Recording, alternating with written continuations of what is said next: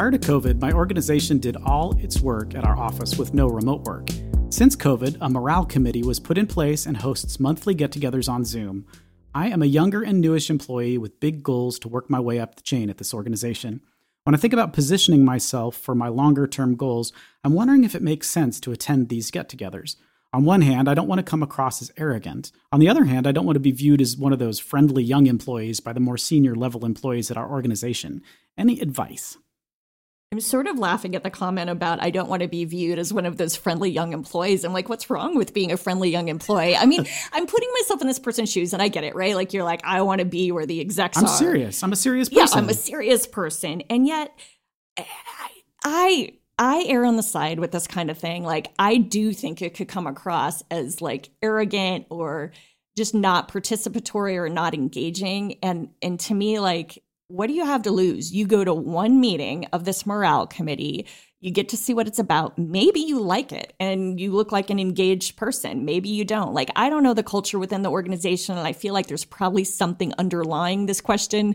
Perhaps like, you know, none of the senior execs would be caught dead in the morale committee. And it's really just for the younger people. But I also think not attending really sends a message and doesn't help you make friends with your peers. And also how do you know, like maybe one of those execs created, I'm assuming maybe they created this committee or they take pride in it and they want to see your engagement. So I just feel like there's a whole lot of kind of stories the person who wrote this may be telling themselves in their head that may not actually exist unless there's been some blatant outright, like, you know, dissing of the morale committee or something. I don't know. Yeah, it's tough. I get the reticence to participate on a Zoom happy hour call. That's like something that for me, just me as a person, I would find that uncomfortable and irritating and would try to come up with as many excuses as I could to not participate in that. It's like there's nothing stupider than sitting in your house. Right? Andy. But I do think that it's hard, right? You don't want to come across as like being above it all. Like, no, I'm not going to do that, right? Because people want you to be. You should be friendly in an office, right? You should be known as a friendly person, like, and there are ways to like that I've learned over my career to fake that in a way that makes people think you're really, really friendly when in reality you're probably not that friendly. Like one of the things that I used to always do is like whenever, and it's funny, it wasn't ever intentional. It's because I've got terrible eyesight. And when I'm looking at my computer and someone would walk into my office, like I would have to physically turn my body to them and let my eyes refocus on them because I couldn't know who it was. Like it takes my eyes that long to go from like the screen that's right in front of me to the person that's at the door. And someone once mentioned to me that like they just always feel so welcome when they come in my office because I just turn my whole body to them and give them all of my attention. And I wasn't trying to do that. Right? I wasn't trying to give them all my attention. I just like, I don't know what it is.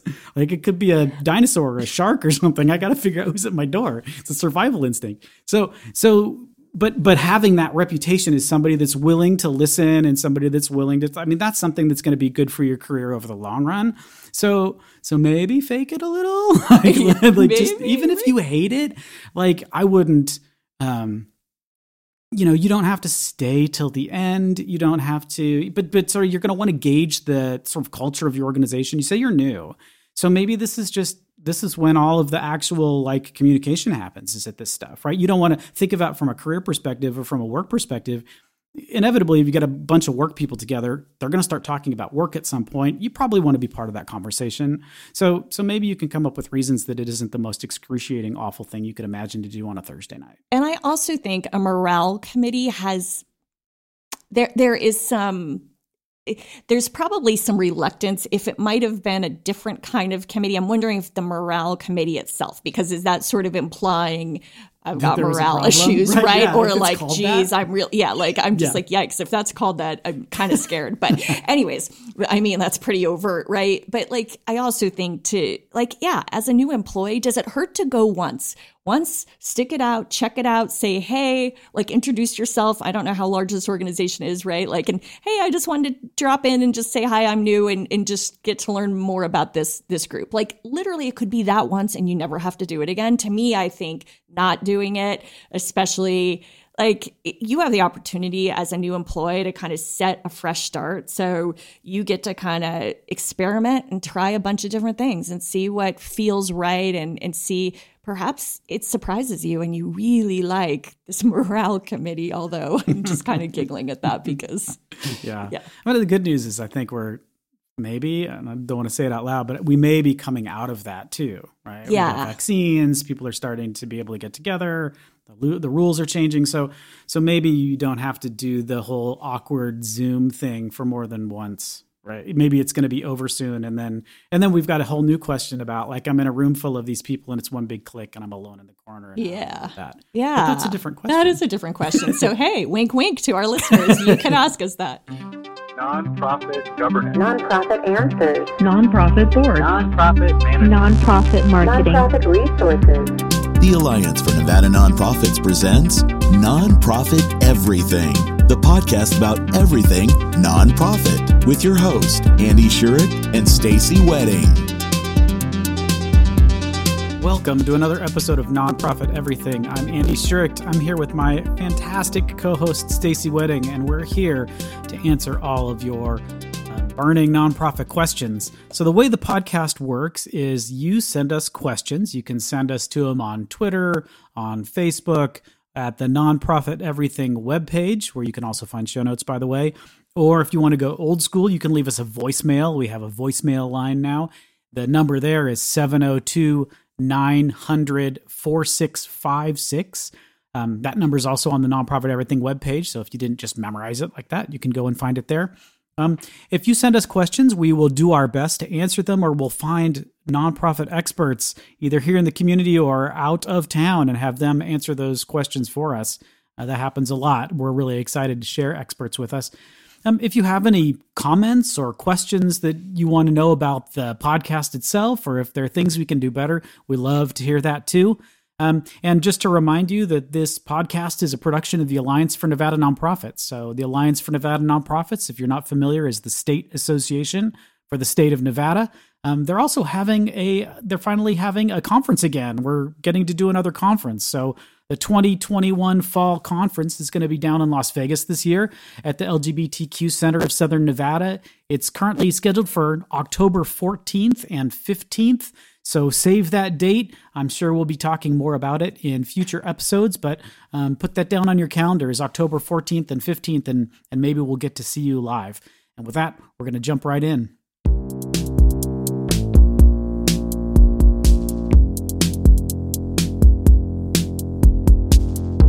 Our organization is small, $200,000 annual budget. We will be completing the Form 990 soon for the end of our fiscal year.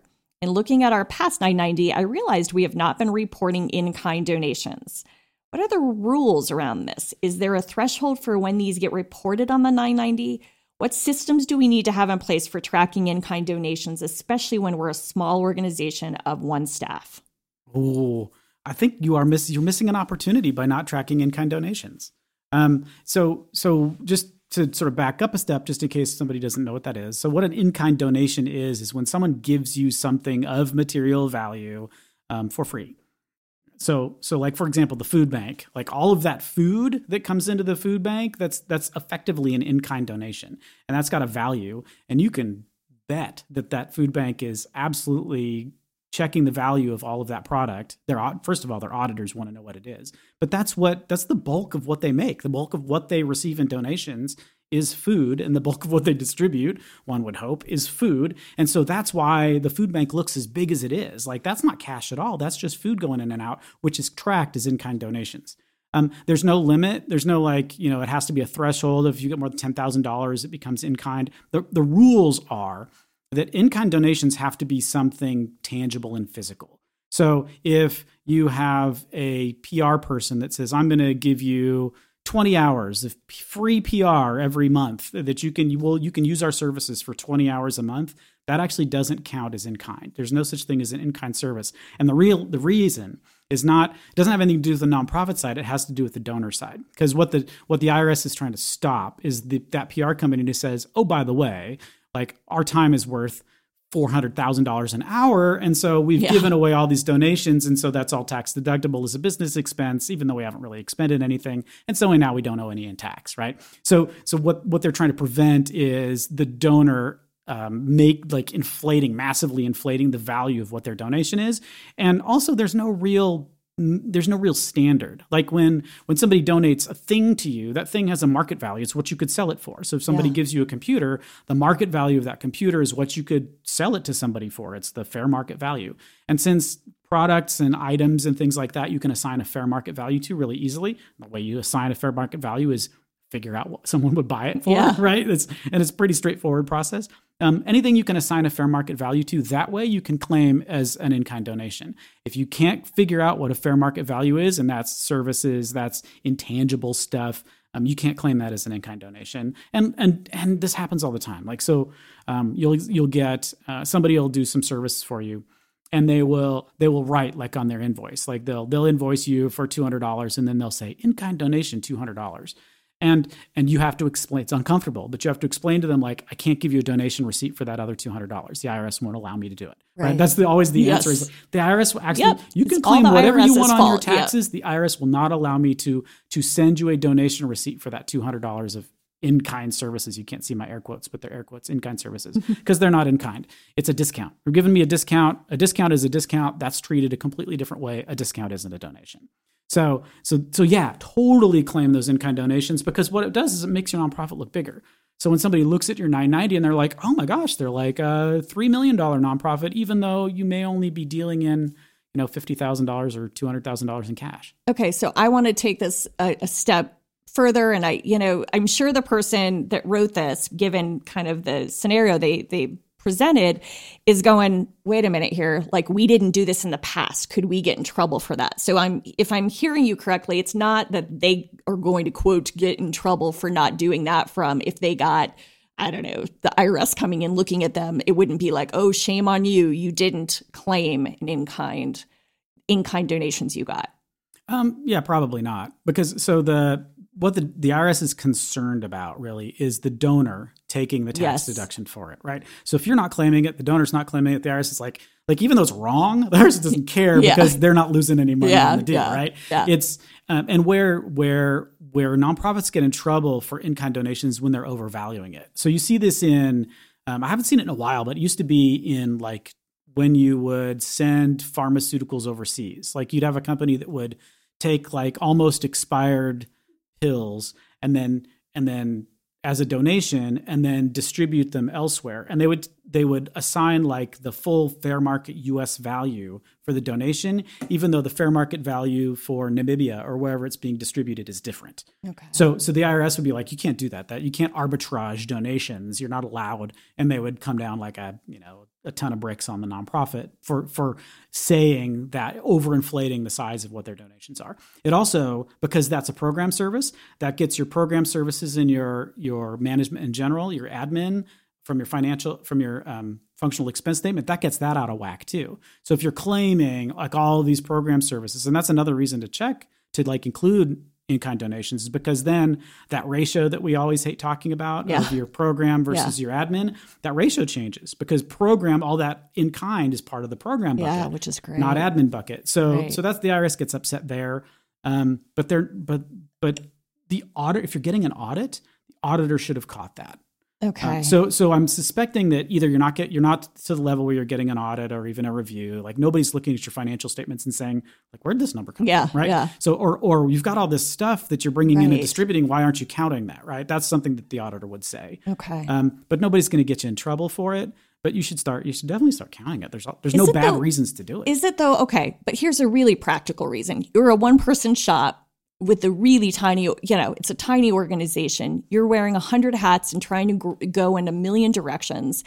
So I know it's sounding very simple from what you're saying, but like, I guess I'm just like I'm thinking about this poor person, right? Going, I can't add one more thing to my plate. So like, do you have recommendations for a super streamlined way for them to do this? Like if they're going to do this, right? Like, is there a way, I don't know, to like lessen, or is it just suck it up, Buttercup? And guess what? You, Well, part of my job as a podcast host is to make things sound simple when they're not.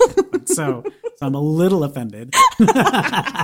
but it's a donation. Someone is donating something to you, so they need to be acknowledged for that donation. They need to be acknowledged for the fair market value of that donation. That's just part of your job.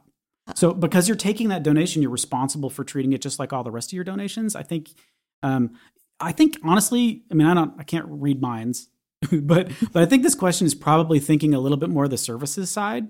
Okay. Right, that somebody's giving them in-kind probably. services and they're not tracking that, which Yeah. they shouldn't be. So Yeah. you're doing it right. There's nothing to then add. relief. But if it's products, if it's something that somebody's literally donating things to you, you have to be acknowledging those because that's part of your job. Yeah. So figure it out. Once again, suck it up, Buttercup. Suck it up, Buttercup. I just wanted to hear you say that.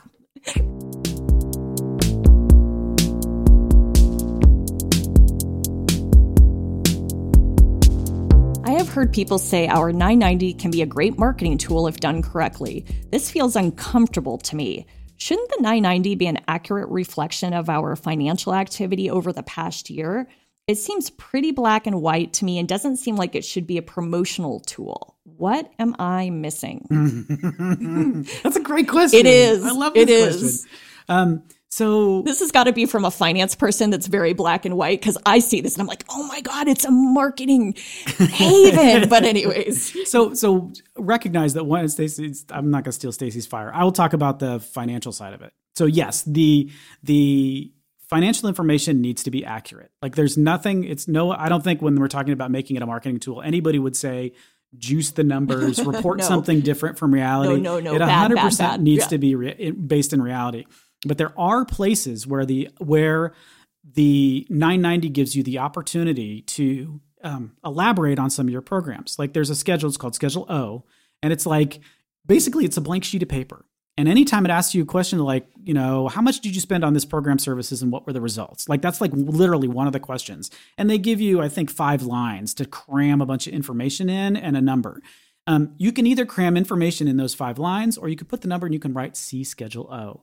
On Schedule O, you can write as many pages as you want. You can attach marketing materials, whatever you want to put on there, you can put in part of your 990, because what Stacey's about to say, I'm guessing, is that it's one of the first things that major donors look at before they give money to you. They actually understand how to read it. And if you've used that as an opportunity to put more information in than you're legally required to put in, if you're answering it perfectly accurately and succinctly, which is probably your instinct, like, just get it done. Right. Like, Right. Put the numbers in, sign it, get it out the door because it's due, right? I think there's an opportunity there, yes. I think on all of the narrative sections, which there are some, right? Like expanding as much, using all the space you have makes it shows transparency, shows what you're doing. You can share success and metrics in there.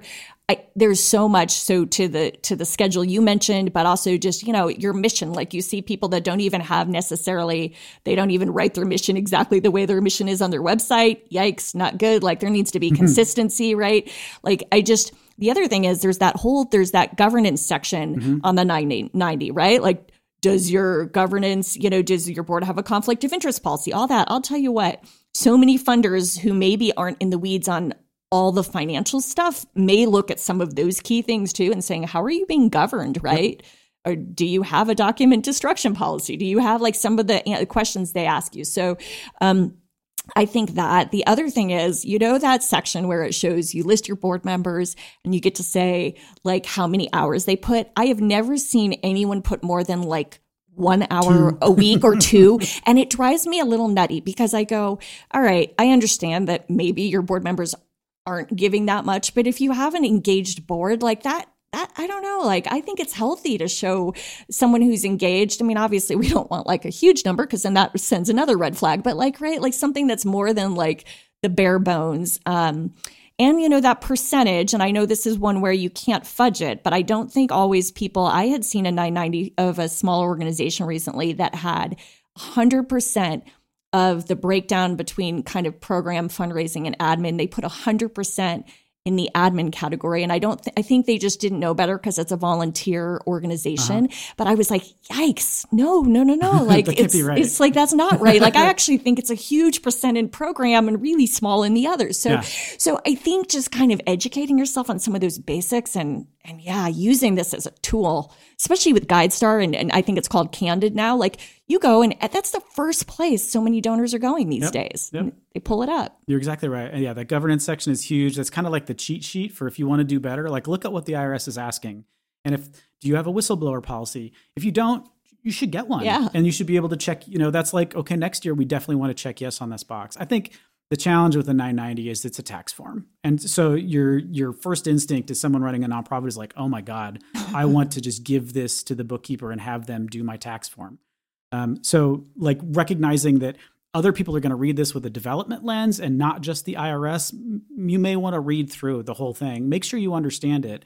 Your board's never going to flag it, probably. Your board's not going to go through and go, how come we got all these things checked no that sound like they should probably be checked yes, right? They're not going to read it. No. Like they say they do, but they never do. It's a shame. But go through that. I think the other thing, and this wasn't the question, another thing people don't realize is if you're getting a financial audit, you have the opportunity as a nonprofit in management to be able to add a letter to the front page of your audit.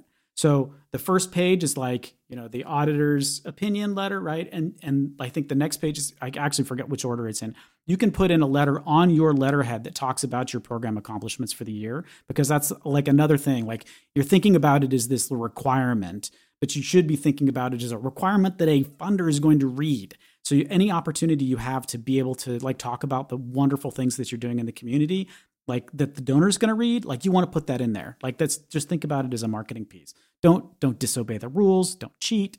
Do it right. But make sure you use every opportunity you can to tell the story you want to tell.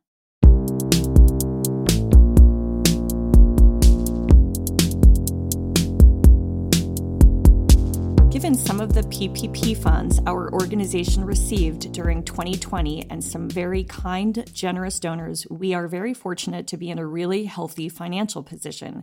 We have more than 12 months of operating reserves, and our board has decided we should be doing more with this money than having it sit in various banks, earning very little interest. As we begin to engage in an RFP process for an investment advisor, what should be included? What questions should we ask to ensure we don't compare apples to oranges? Is there something we need to avoid including in the RFP? That's a good question. So, first of all, congratulations on getting enough money that you're thinking about investing it. But that's the scary step, right? Because your board wants you to invest it. And sort of over time, my experience is that boards are incredibly conservative when it comes to investments. They want like the lowest possible risk ever. And so you don't feel like you're ever going to be able to make those decisions yourselves. And you probably shouldn't. It's a good opportunity to sort of hand it over to an expert. But you're right. The next step is like, is it an RFP? And so if I can recommend the CFA Institute, Certified Financial Advisor, I think. Okay. So it's a certification process where you'll see investment people will have CFA after their name, right? And so that's a nonprofit, and it does the certification for these people. But then they also have on their website is they have some sample RFPs for selecting an investment advisor. And go look there. We'll put the link in the show notes. You can look at that. But what you're going to notice is it's 16 pages of incredibly dense questions, most of which you probably wouldn't even be able to interpret if it was answered properly. And in my experience, no one ever actually responds to the RFP. That's overwhelming. It scares them away. Yeah, and it's huge. I mean, it's the bar. You want people to do it, but what they do is they kind of half answer it, and then they just give you the sales presentation, right? So I think that's something to look at as a starting point. I would be, talk to if you have a finance committee, you've got an audit and finance committee, I'd talk to the folks on your audit and finance committee and say, here's an RFP I found on the internet. It looks reasonable. Do we want to use something like this, or do we want to generate something ourselves that's similar? Part of the problem is when you the reason you want to do an RFP is that you want to kind of have like you said in your question, apples to apples comparison between different investment advisors. And an RFP gives you that apples to apples, except when they don't actually respond to it. And then you're sort of fall back on their sales presentation, like who's the nicest, who showed up most nicely dressed, or who seems the most polite, or who knows the largest number of people on my board, and other things that you really shouldn't use to determine whether or not that's an investment advisor you want, right? Yeah, my experience is with these kinds of things, it tends to be a popularity contest, as with many RFP processes, right? But you hear, all of us know and probably can rattle off the names of 10 investment advisors and all people that are in our own network. So when this gets opened up to the board, it can very much become, definitely not the right kind of scrutiny you want to use. I also am a big believer. I've seen organizations set up an investment committee that's maybe it could be an ad hoc just for this process, or it could be a permanent if you are going to go down that path, but separate from even their finance committee, but someone that you bring in some outsiders and experts in the community who can be a little bit more impartial and unbiased to make a recommendation. So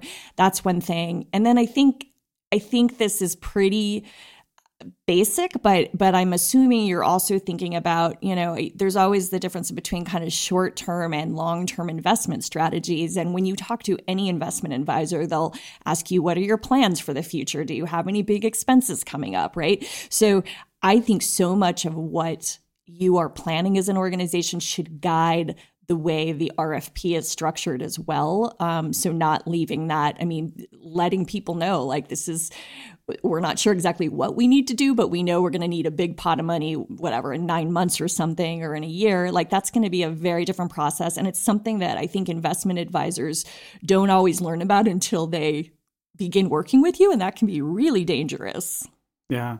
And just sort of one other piece of advice too is if you have people on your board that work for banks, and all the banks now have investment companies that are attached to them, right? So there's, the big bank will have somebody that they've recently bought, then that's their sort of investment arm, right?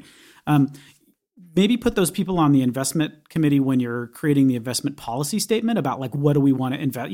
Are we comfortable with hedge funds? Do we want to invest internationally? Those kinds of bigger questions that they can help you answer. But when it gets to the actual selecting piece, you want to push those people aside and say, thank you for your work. I'd like you not to be part of this process, because even though you can put aside the conflict of interest that the company you work for is also going to be pitching, I want to make sure that you're not involved in this, because it's going to be really uncomfortable for everybody in the room. And they'll acknowledge that most of the time. You don't want them pushing their own people or being unhappy that their guy didn't win or whatever the reason is. So find a polite way to get those people, use them for their expertise in the setup process, but let everybody else be involved in the process of selecting the investment advisor and not the people that work in that world. It's just too much. It's too much of a conflict of interest risk. That's really good advice. And one other final thing I was thinking about is I have heard a lot of nonprofits be surprised when they ask potential people that they're inviting to submit an RFP. And one of their questions is, who are your other nonprofit clients? And they, for confidentiality and a whole host of other reasons, are not able to disclose that information. So don't be surprised if they come back to you and say, sorry, can't tell you that. And I don't know what the rules or why that is, but I know every investment advisor I've ever worked with has always said, sorry, can't tell you who my clients are. So I don't know if it's just a confidentiality and privacy thing, but I guess I would be sensitive to that. Yeah, I think there are two sides. So they're not going to give you their client list, number one, but you can rephrase the question in a way that gets you the answers you want.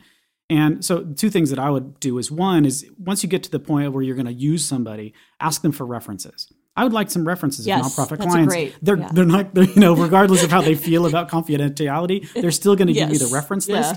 Plus, everybody's friends in the nonprofit sector in general about this kind of thing. You can call anybody, talk to the finance person at wherever and say, hey, do you guys have an investment advisor? How do you like them? Would you recommend anything? That kind of stuff. You can do that. The other thing you can do to sort of phrase the question differently is say, can you tell me how many nonprofit clients you have and how much money you have under management with those nonprofit clients? So you're getting an aggregate number. And that way it's we have one client and it's $50,000, or we have 30 clients and it's 72 million or whatever. You can get a sense of how many people they have. One of those things on that giant RFP is how many clients have you gained in the last 12 months? How many clients have you lost in the last 12 months? Tell us why you've lost the clients you've lost, right? These really detailed questions. Great. But are they going to answer no, it probably not. Right?